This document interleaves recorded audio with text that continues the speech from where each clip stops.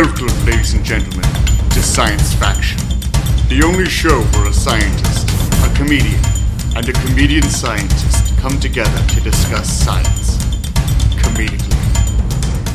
Hello and welcome to Science Faction 677. Science Faction talking to animals and putting babies in fecal matter. Yeah, that's interesting. I mean, those are two great, certainly a lot of questions from those two titles alone, but I'm about to ascend into godhood, Bobby. So are you saying? I'm sorry, Damien. We took some break off. That was because Damien was, of course, in the Windy City for a week. He was having his vacation before he went and had his cosmetic surgery. He was doing that thing. Cosmetic surgery. He was doing that thing that like rich white women do when they go get a nose job, and they go get the nose job and then they go on vacation to the Caribbean for like a month to let it heal so that they don't have to walk around obviously having had a nose job. Only you did it. You planned it like wrong. Like you're like, if I do it ahead of time, then people won't notice that my balls look different when I get back. I could only use my miles if I fuck up the order, and so I wasn't going to throw away those miles. So yeah, Damien, of course, you get your ball Botox tomorrow. That's why we're actually recording a day early. Incorrect, Bobby. It is not ball Botox, although I imagined it, because like Botox, I imagine stings really bad. I'm just imagining like but that's what you're saying before, right? You want to get rid of all the wrinkles. You wanted it nice and smooth. I stretch it. I don't cheat. I stretch. I do like I stretching I hire a crew of workers. They're like personal trainers. They come in. They're like, it looks like they're folding sheets from a distance. Yes, because they really stretch it out there. But no, I'm getting more testicles added. So yes. So I really don't have time. Like these science are like, once you're a god, the mysteries of the universe kind of unlock themselves. I don't need to go to a comedy science podcast, for example, to get my information once I'm once I have my sweet 6-pack scrotum. You know that surgery that people will get sometimes where they split their tongue down the middle to give themselves like a lizard tongue? Damien is getting that done with the penis, but they curl up the two sides into new balls. It's going to be a pretty sweet. We'll post pictures. We'll post pictures on our Facebook. It's called the overcooked hot dog. It also is like the skin is bursted and juices are flowing out as well. It's unsightly. And speaking of the unsightly person of this show, I, of course, am your host, comedian archaeologist Robert Timothy. With me is a gentleman who has never been described as unsightly outside of the ball doctor office, our comedian, Mr. Damien Mercado. That's right, but hopefully not for long. We're going to get that. It is a cosmetic surgery. We're going to get those ball insecurities of mine fixed. I like the idea that you have that's right. I have a face for radio, a face for podcasting would be the and a personality for mime.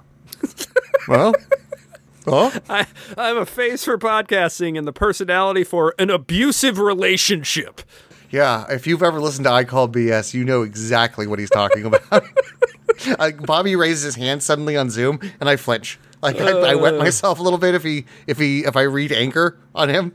And if you want to wet yourself a little bit, go ahead and check out our Patreon. You can search Robert Timothy on You're Patreon. Not selling it. For 4 extra episodes every single week. If you want PTSD to the point where you lose control of your bladder and possibly colon, pay money to us, and we will send a team out to traumatize you. Bobby has I'm going to be honest with you. Bobby has nothing but time on his hands.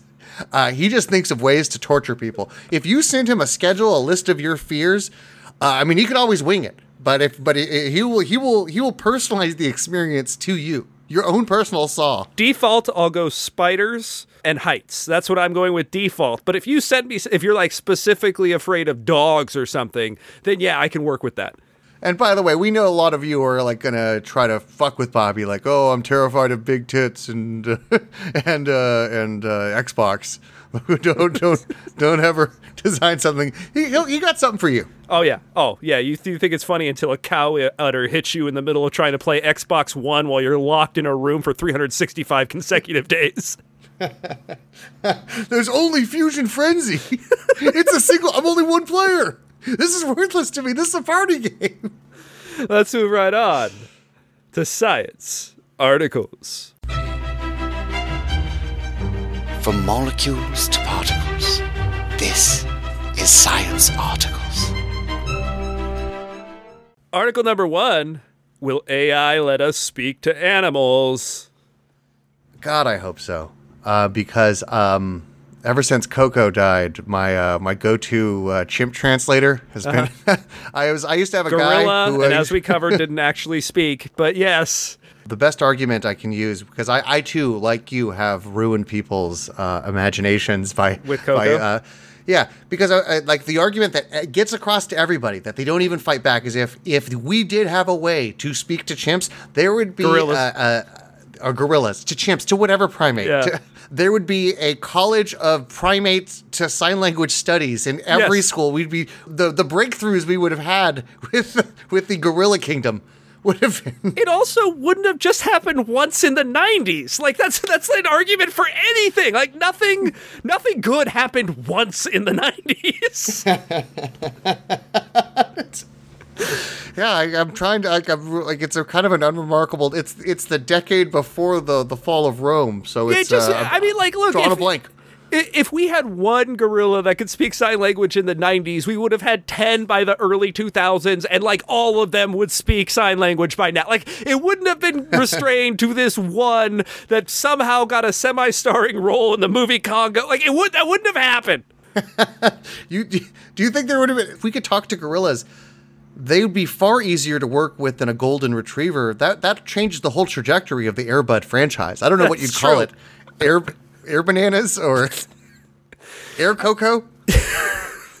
I mean, they can't really jump, but maybe air mauling, because they could really do that on the basketball court. Solid fundamentals cocoa. Solid. There's a really interesting article in Scientific American. I want to emphasize that we're talking about, a popular science news article, not a published paper. So that's the difference here. But it's really interesting. It looks at, will AI revolutionize our ability to listen to and to some extent speak to animals by essentially translating between them?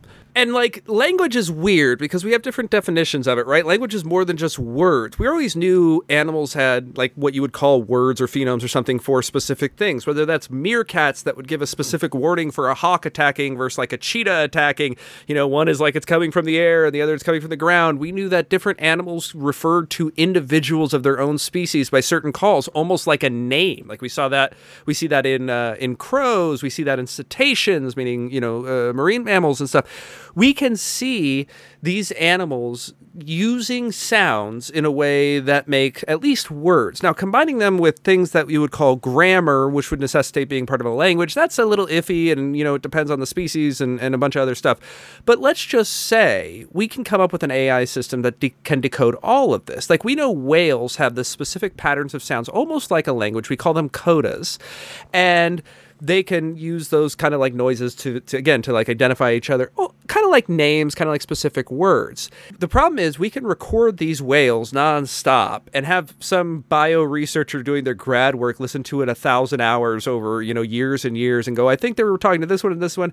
Meanwhile, we could have an AI system do all of that work in like 30 seconds to a much higher degree of accuracy with fewer hungover days, I might add, and do that 1,000 times over for a bunch of different, whale recording scenarios and pretty much narrow down what's going on and what they're saying. And in a very short amount of time, we would probably have a good idea of what this conversation was, what the whale songs were, what the meerkat specifics are. Maybe it turns out there's a different signal for hawk flying really high and hawk flying lower to the ground, and we didn't even notice that because it's not very discernible to our regular ear. This technology sounds like it was invented by lazy grad students. What if I told you that the way to becoming a whale expert is thousands of hours of listening to recordings? You're trying to create a cheat code to get to the doctorate. You would do so much better spending all those hours learning more about the society of whales than just listening to random noises. So what? You're not going to be able to speak to a whale when this language barrier gets conquered because you've spent no time listening to the recordings? But you're going to have like a universal translator where you just speak in human and then the AI creates the whale noises to speak back to the whale. Listen, I've seen far too many episodes of Star Trek. If you become dependent on your translator, Bobby, that is a recipe for hijinks. First of all, speaking to whales has already happened. One time in the 90s, when a young boy said to a whale, "Jump over this rocky point. I will make it unusually hard for you." Added an extra element of height by standing and raising by the way, dickishly raising my hand as well. Like, I'm going to make this extra hard. He was that confident in this LeBron James of, I think, as Principal Skinner called him, a disobedient whale.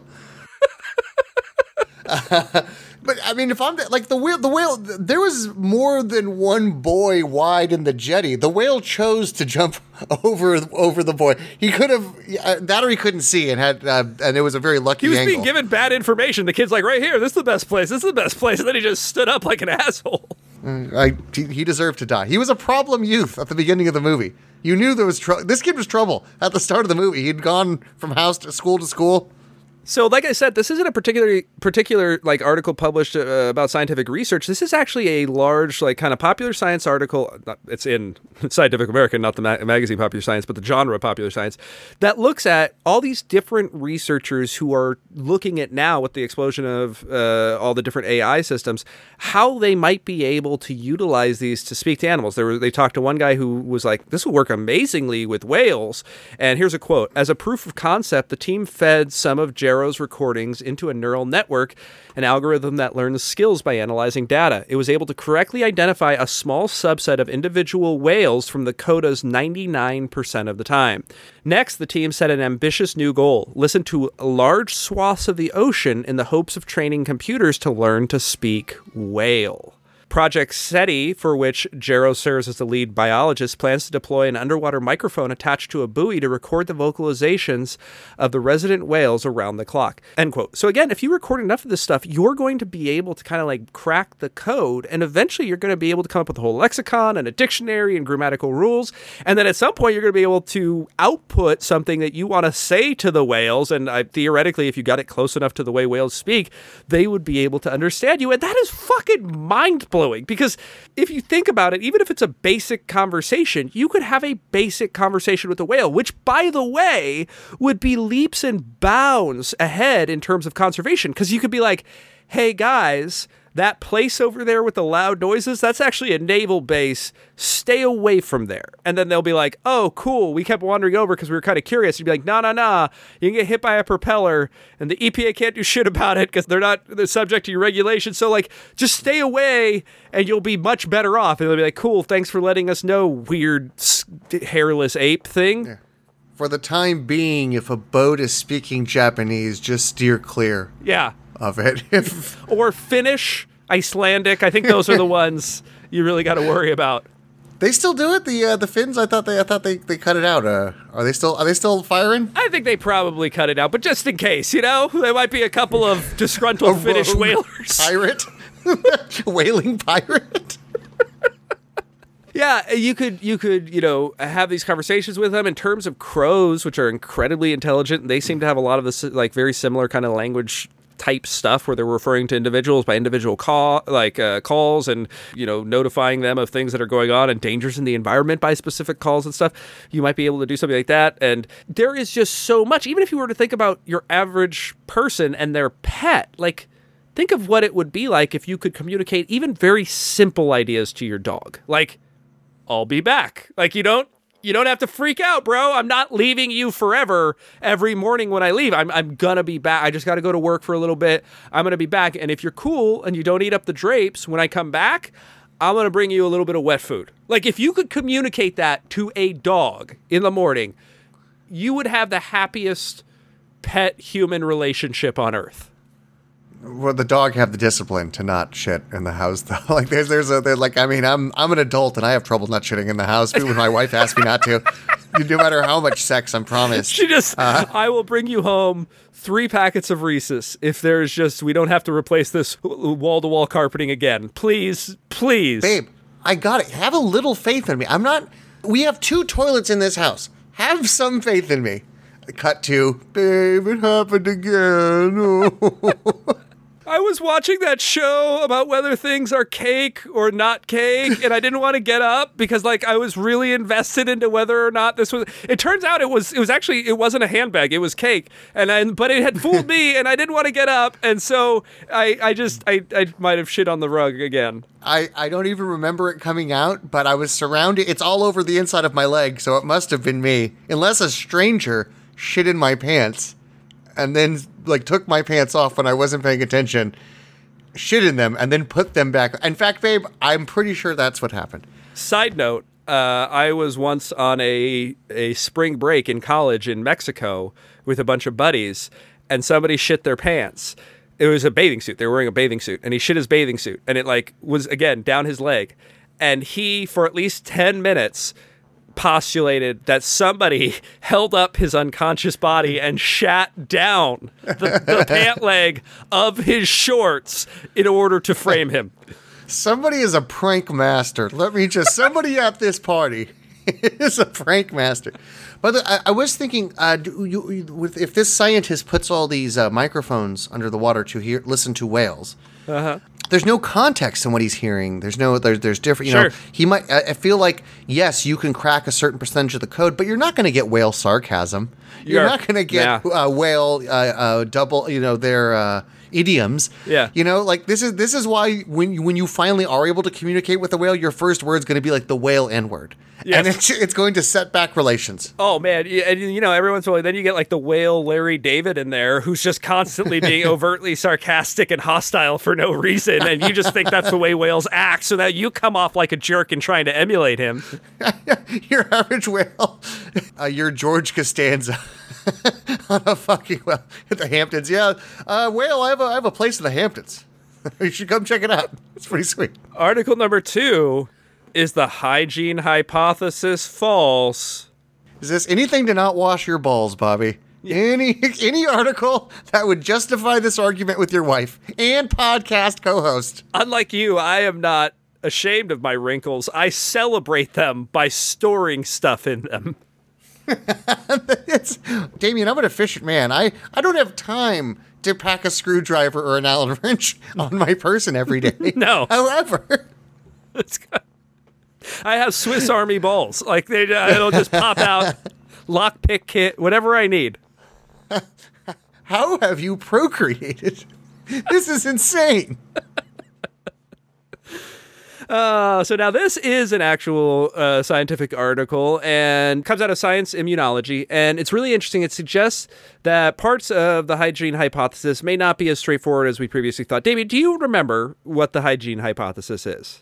Is it related to sanitation? Just kind of, you know, wash your hands, wipe your ass, shower, things like that, like to avoid disease? Almost the opposite. So the idea is that a lot of things like allergies and certain things that affect us in modern society are the results of us living too clean a life, that because we're too clean, our bodies kind of go into overdrive in certain things. Now, we've talked about that on this podcast. You're saying that's wrong. There are cases where that's absolutely true. One of the ones we've talked about a bunch is polio. You know, you think of polio as something, if frickin' FDR's running around, or not running around in a wheelchair, because, you know, you got polio. A bunch of people at that age in that time period got polio, and they were in wheelchairs, and it sucked.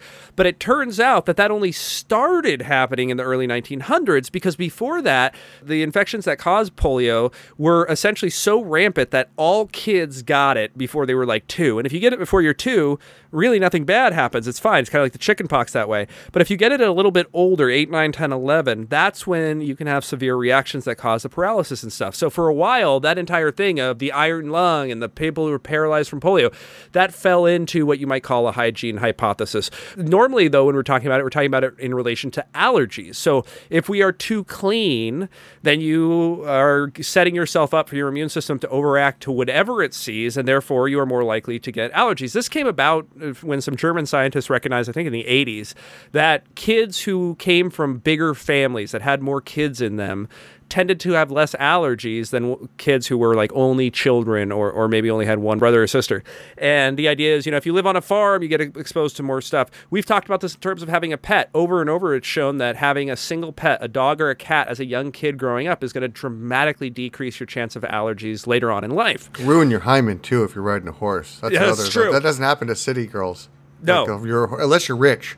Unless you're very wealthy. Now, I said dog or cat, so are you imagining like a Beethoven scenario where you have a very large dog that you're riding like a horse? I hope for the dog's sake it's a large dog. I would. I hope you have a Great Dane or something, if that's the case. Yeah, it is kind of cruel when you're a 7-year-old trying to ride that Cocker Spaniel down the road. No, I have no idea how he developed hip dysplasia at such a young age. Now, a couple of things to remember when we're talking about the hygiene hypothesis, it only really applies to bacteria and to some extent fungi.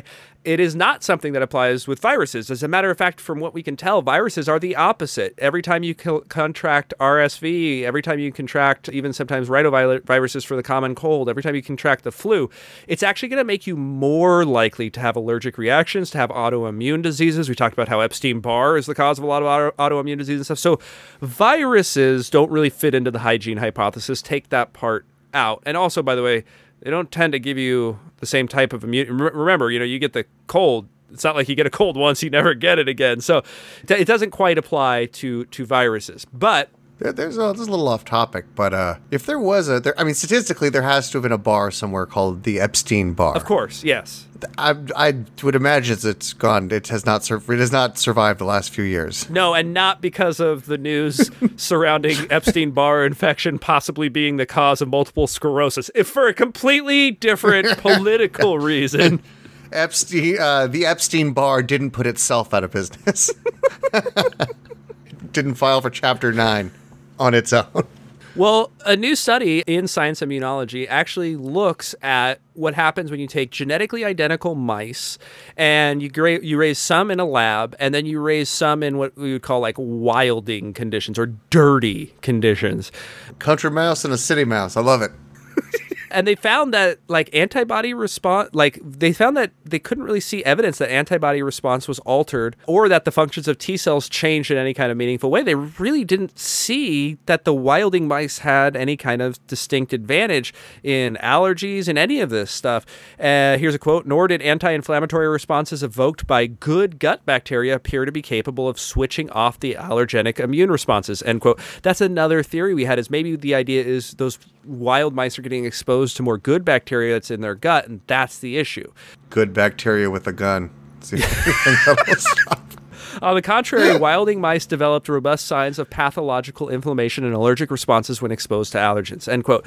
So what they were seeing is something they did not expect. They were expecting that those wilding mice, those dirtier mice, were going to end up showing less allergic responses, less inflammation, a more tamped down immune system to things that wouldn't normally hurt them. And that was not the case. And these are genetically identical mice. Now, what could be going on here? One, it could be some kind of research design flaw, right? They didn't account for X, Y, and Z. There was actually more bacteria in the lab mice. The wilding conditions were much cleaner than they thought. The level of infections were affected by something else. This was a weird genetic strain of mice that, because of X, Y, and Z, act differently than, what humans or other animals would. There's a ton of things we can say, but let's say we confirm it. Well, then what's the next step? The next step is to figure out what then is going on. Is it true that kids from bigger families really aren't getting allergens as much, and a lot of the stuff that we see is true, or is that maybe just something we've assumed and it was based on weird 1980s German science that was way too into the burgeoning electronic music scene, so they were all on MDMA and didn't know what the fuck they were doing? Typical Germany. Typical 1800s Germany. No, 1980s. This is all Devo 1980s. related. Oh, Yeah. I thought you went back a bit further. No. So, we're going to have to figure out whether the data is wrong, the hypothesis is wrong. Most likely it's going to be something where the hypothesis holds true in certain situations. Like we said, we talked about peanuts. That's a big deal. If you expose children to peanuts very early on, they end up not having allergens at nearly as high a rate. That has to do with the fact that we get kind of accustomed to different foods through the bacteria in our gut. So the sooner you get exposed to it, the better it is, because you're going to get exposed to it sooner or later through oils or through whatever. So if you get it into your gut first, you have a better chance of not having that immune response. Yeah, there's all these examples that we know are true, but maybe those are exceptions. Maybe there are counterpoints. Maybe it goes back and forth. The idea is we got to flush this out completely, but very, very interesting, because anytime we figure out something we thought was true, especially when it comes to health, especially when it comes to something like allergies, which, again, we talked about before with autoimmune diseases, can be a lifelong condition and therefore, very costly and whatnot. Anytime we figure out we're wrong on that, we get one step closer to being right and to fixing the problem. And so as opposed to being like, fuck, we got it wrong, we should be like, oh, awesome, we got that wrong. Let's figure out how we're right now. Or, oh, this study is wrong because, again, maybe they used this 1 in a million genetic variant of mouse that it worked for, but for everything else it does. Whatever it is, we're getting closer to the truth behind it. I'd like to redo my last joke. Now that I'm in the right time period, it's 80s. Hey, Dunkov, hurry up your mouse experiment. Dieter and I have Kraftwerk tickets for tonight, stupid. Ja, mouses are stupid. All right, now do East Germany. Yeah, we do not. Kraftwerk does not come here. Tonight we have nothing to do. So don't worry. Take your time with the mouse experiment. We'll try not to be assassinated. Thank you, audience, for coming back to Science Faction 677, where you learned all about how AI might let us speak to animals and how the hygiene hypothesis might have hit a speed bump. Thank you so much for joining us, and come on back next week for Science Faction 678. The Soviets can take away our freedom, but they can never take away the quiet dignity of David Hasselhoff. You've been listening to Science Faction. Wait, that's not right.